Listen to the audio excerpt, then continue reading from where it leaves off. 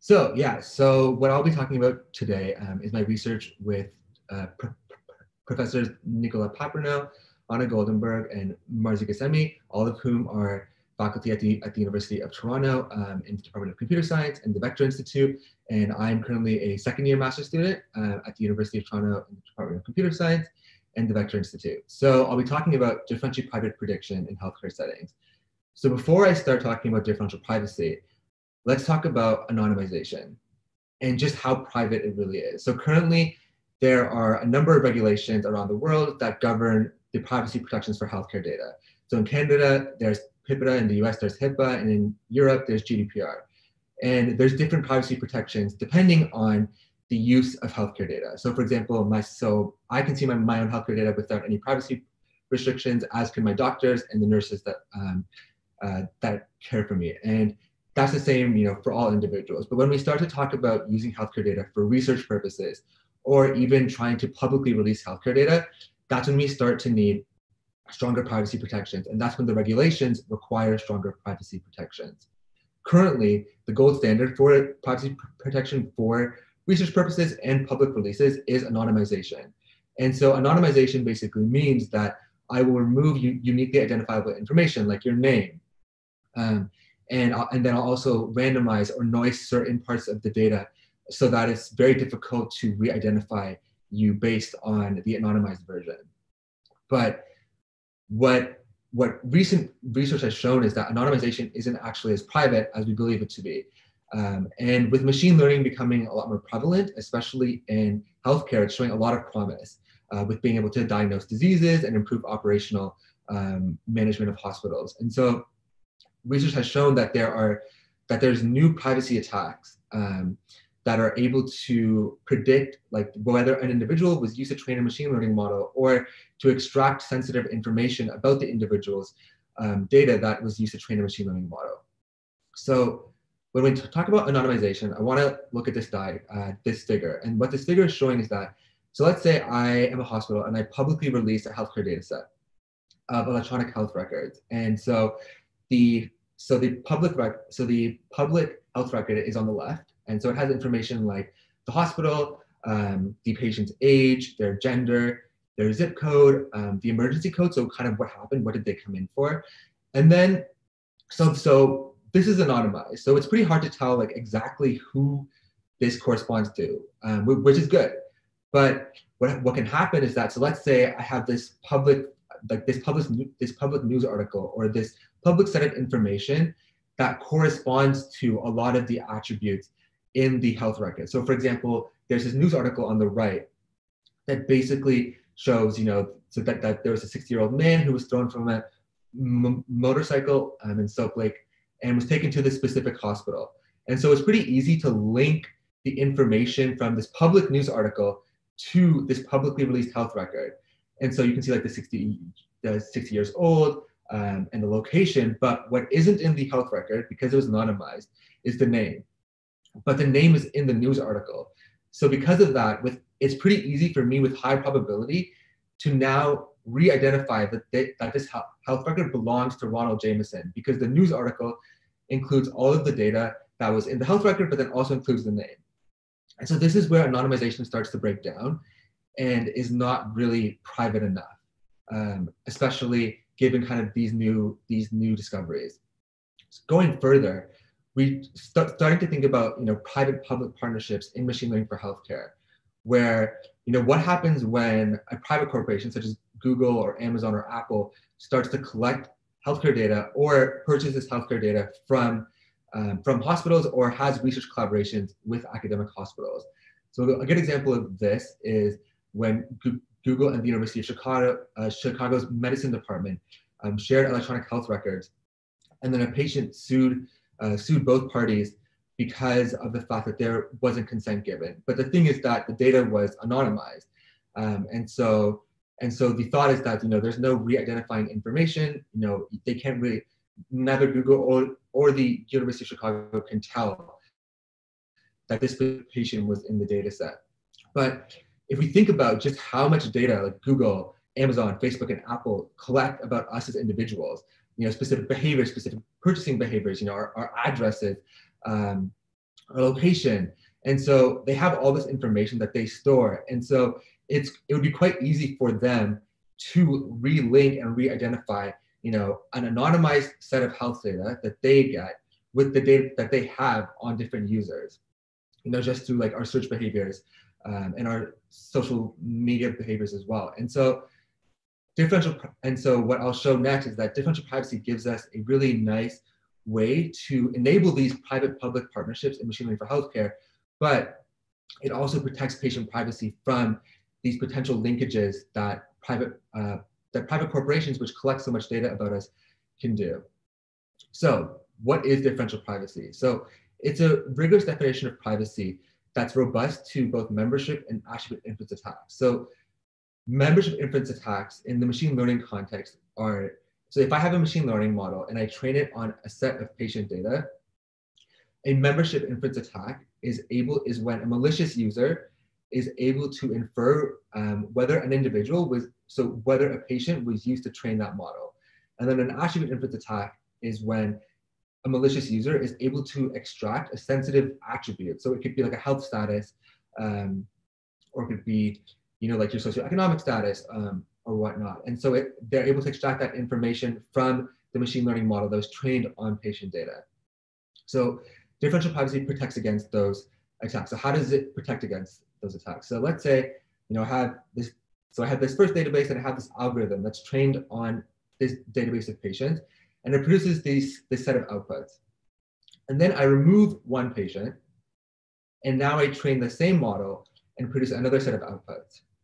What differential privacy ensures is that these sets of outputs are approximately the same, regardless of whether I remove or add an individual.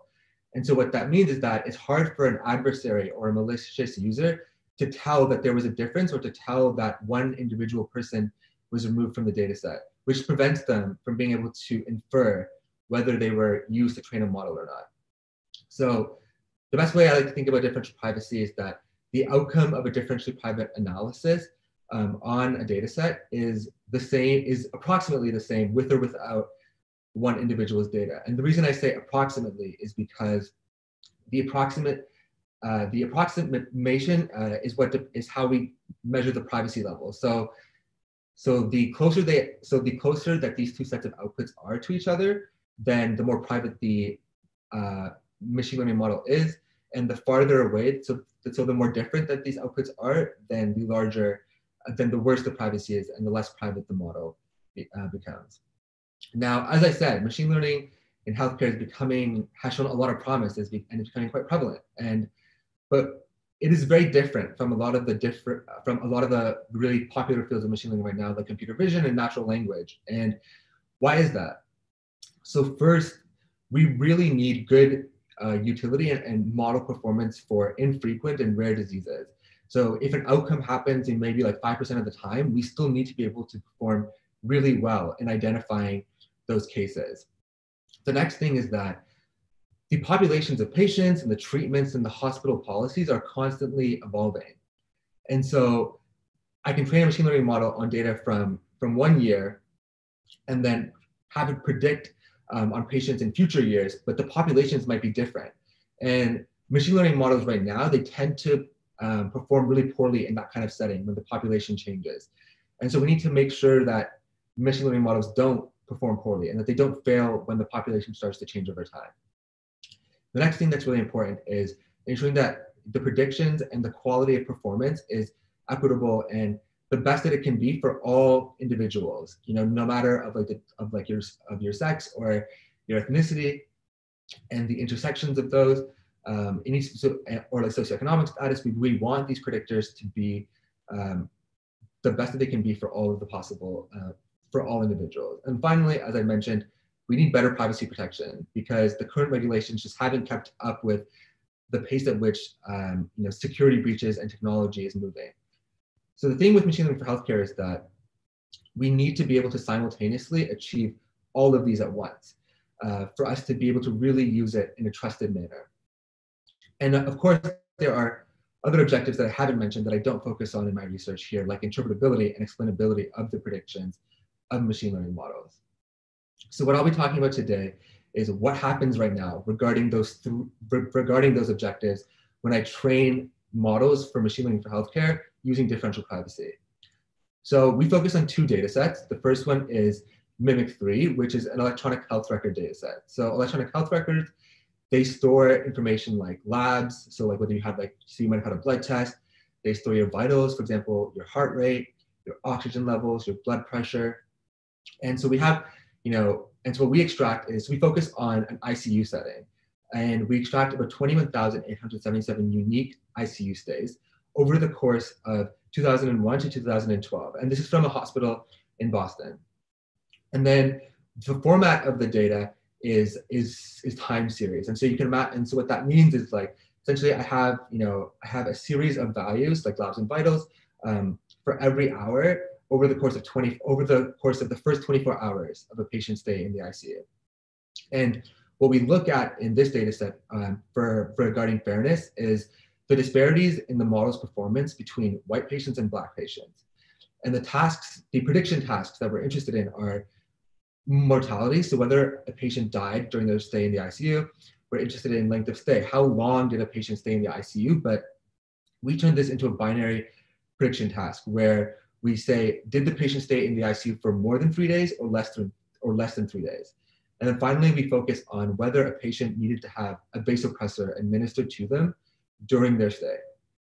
The reason we choose these three tasks is because there's varying levels of how often the outcome occurs. So in mortality, the outcome occurs not that often. So about 7.4% of patients died in our data set for mortality, versus about 40% of patients had to stay more than 3 days in the ICU, and about 43% of patients had to have a vasopressor given to them during their stay. And so this gives us the ability to measure how useful differentially private models are when the outcome is infrequent, but also when the outcome is more frequent. And then we focus on another commonly found data type in machine learning for healthcare, which is medical imaging. And we focus on chest x-rays from the National Institute for Health in the US. And so we get about 112,000 and 120 chest x-rays, and we measure the difference in performance between male and female patients, and we focus on a multi-label, multi-class disease prediction task. And so the reason it's multi-label is because an individual can have a chest x-ray taken and there can be multiple findings that a doctor may find. So for example, you could have a pneumothorax, but you could potentially have a mass that's found at the exact same time. And so it's important that the models are able to predict both of these findings at the same time. And with this task, for each of the labels, the occurrence of the disease varies. So the most commonly occurring disease occurs about 20% of patients, and the most rare disease occurs about 2% in about 2% of patients. So again, this gives us the ability to measure how useful are differentially private models when the disease happens very infrequently. So the first question, I kind of bring your attention to is, I mentioned these privacy attacks in machine learning. And, so the first thing to think about is are they a problem? Are privacy attacks possible on models that are trained using healthcare data? And the answer to that question is yes. So when we look at the models trained with no differential privacy, they have a 72% chance. So a malicious user has a 72% ability to predict whether your health data was used to train the machine learning model. And then when we use really strong privacy, so high levels of differential privacy, the performance of an adversary or a malicious user goes down to 55%. And so 50% is random chance, and so that's kind of the best that we can do. And so high differential privacy gives us kind of the best that we can, very close to random. And so that's really good. It shows that if we want to protect patients' information when it's used to train machine learning models, we need to use differential privacy because these attacks are possible. So the first thing I'll focus on is the trade-offs between privacy and utility for when the outcome is infrequent. And so we train both logistic regression models and neural networks using differentially private stochastic gradient descent. So differentially private stochastic gradient descent, also known as DPSGD, is just one method of training machine learning models with differential privacy. There are a number of different methods, but we choose DPSGD because it has optimal theoretical guarantees, and also because it applies to all of the different models that we train. So the first thing to notice, on this table is let's focus on the mortality task. So in the mortality task, which is the one where only 7.4% of patients experience the outcome, of death here.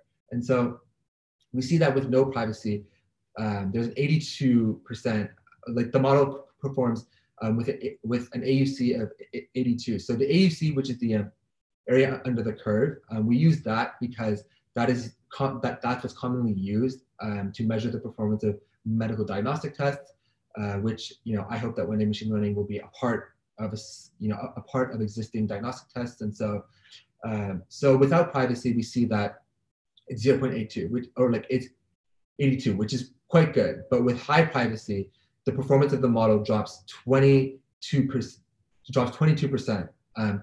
in the mortality task for the logistic regression model, and the drop is even worse in the recurrent neural network model. And so this is concerning because it means that differentially private models right now have difficulty kind of predicting making good predictions when the outcome doesn't occur that often. But then when we look at length of stay, where the outcome occurs much more often, the drop in performance is much less. It's only 9%. And so the trade-off is better when the outcome occurs more. And then when we go to the chest X-ray classifier, where there's a number of outcomes, and also these outcomes occur in varying frequencies, all of which though are less than at least 20%, we see that the performance of the model drops significantly, and it's now a worse than random classifier. So it's completely unusable. So this is concerning, but the thing to keep in mind is that we do need this privacy protection. And so what this shows is that we still have a lot of work to make sure that find improvements to differentially private learning so that we can reduce these trade-offs when the outcome doesn't happen that often. The next thing I'll talk about is what happens when the population or the treatments or the policies evolve over time. So in this graph, first we'll focus on the mortality graph. And so the burgundy lines represent models that were trained without privacy, and the purple lines represent models that were trained with privacy. And so what's interesting about the MIMIC-3 dataset, if you remember, so the electronic health record dataset that we use, is that we have the timestamps from 2001 to 2012. And what happened in the hospital was that they used the same software system from 2001 to 2008. So all the data was collected on the same software system for those years. And then they switched the software system after 2008 up until 2012. And so now the data was collected with one software system from 2001 to 2008, and then a different software system from 2008 to 2012. And so what prior research has shown is that models trained without privacy, if I train a model on all the data from 2001 to 2008, and then I test the model on patients from after 2008, so after the software switched, the model tends to perform much worse, which is what you can see here in this gray bar. In this gray bar, which is when the software system changes, that the performance is above 80, and then it goes below 80 because of the switch in the software system. And so what we're interested in is that, differential privacy has optimal theoretical guarantees regarding this kind of being able to be robust to switches and shifts in the data. And so we wanted to see, does this hold in a healthcare setting? So what we find is that for mortality, it does hold nicely.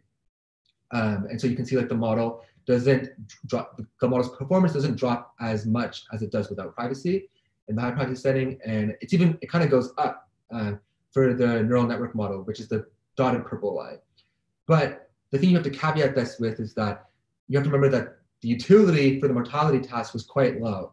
And so it's hard to conclusively say whether this is, whether it really is more robust to these kinds of evolving populations and the evolving data over time. Because what we see for length of stay and for vasopressor administration is that the performance drops even with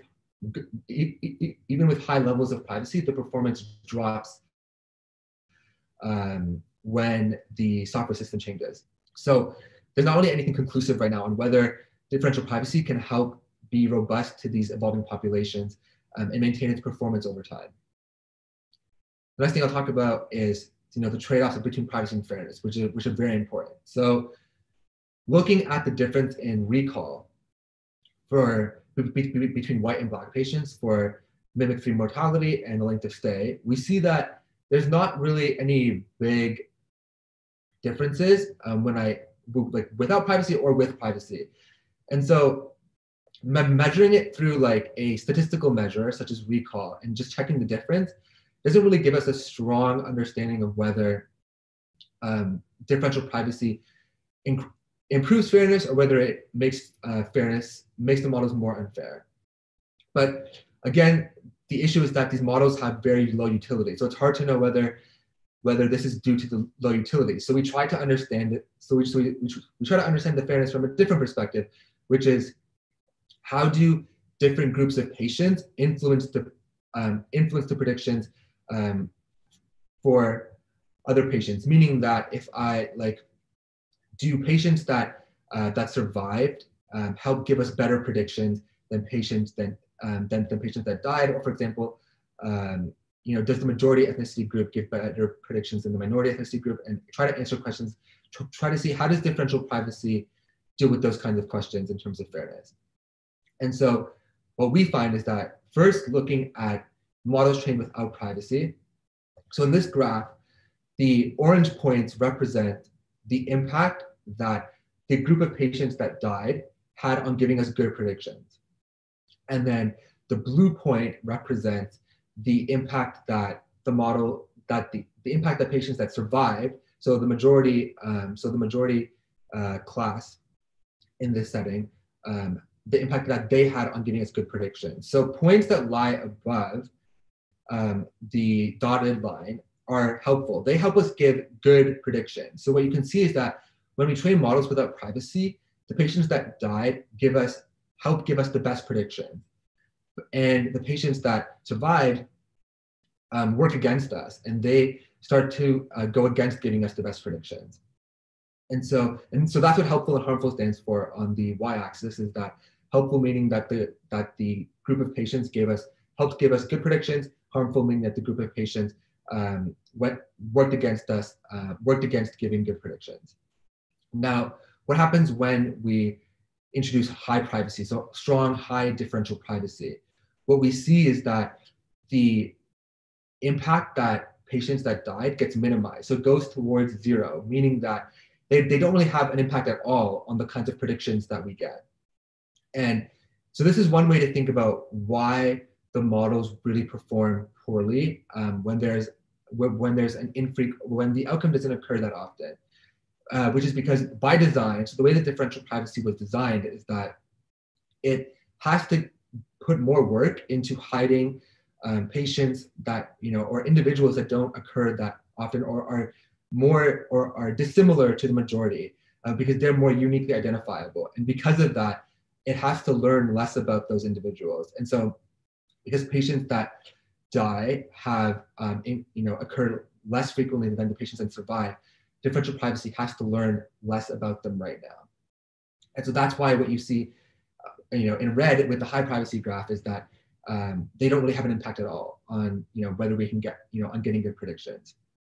Now, looking at this from comparing the performance between white and Black patients, what we see is that when we try to understand what patient group helps give the best predictions for Black patients, we find that models trained without privacy, it's that Black patients are helping give the best predictions for other Black patients. But what we find is that when we introduce high levels of privacy, or even any kind of privacy, so both low or high, what happens is that now white patients are having the best or are helping give the best predictions for Black patients. And so the thing to really consider, and this is a really important thing to consider, is that the use of ethnicity in medicine is, we're still trying to understand it. We're trying to understand, how do we fairly use ethnicity? Should we be using it at all? And so this is a very strong assumption for models that are trained with differentially private to make, is that the majority ethnicity should, or making it so that the majority ethnicity influences and impacts good predictions the most. And so this is something to consider, and something that, from the machine learning for health perspective and from the differential privacy perspective, we should try and understand whether, is this desirable? Is this not desirable? And what are the design choices that we need to make going forward, when we train models with differential privacy, to account for majority groups having influence over the predictions that minority groups receive.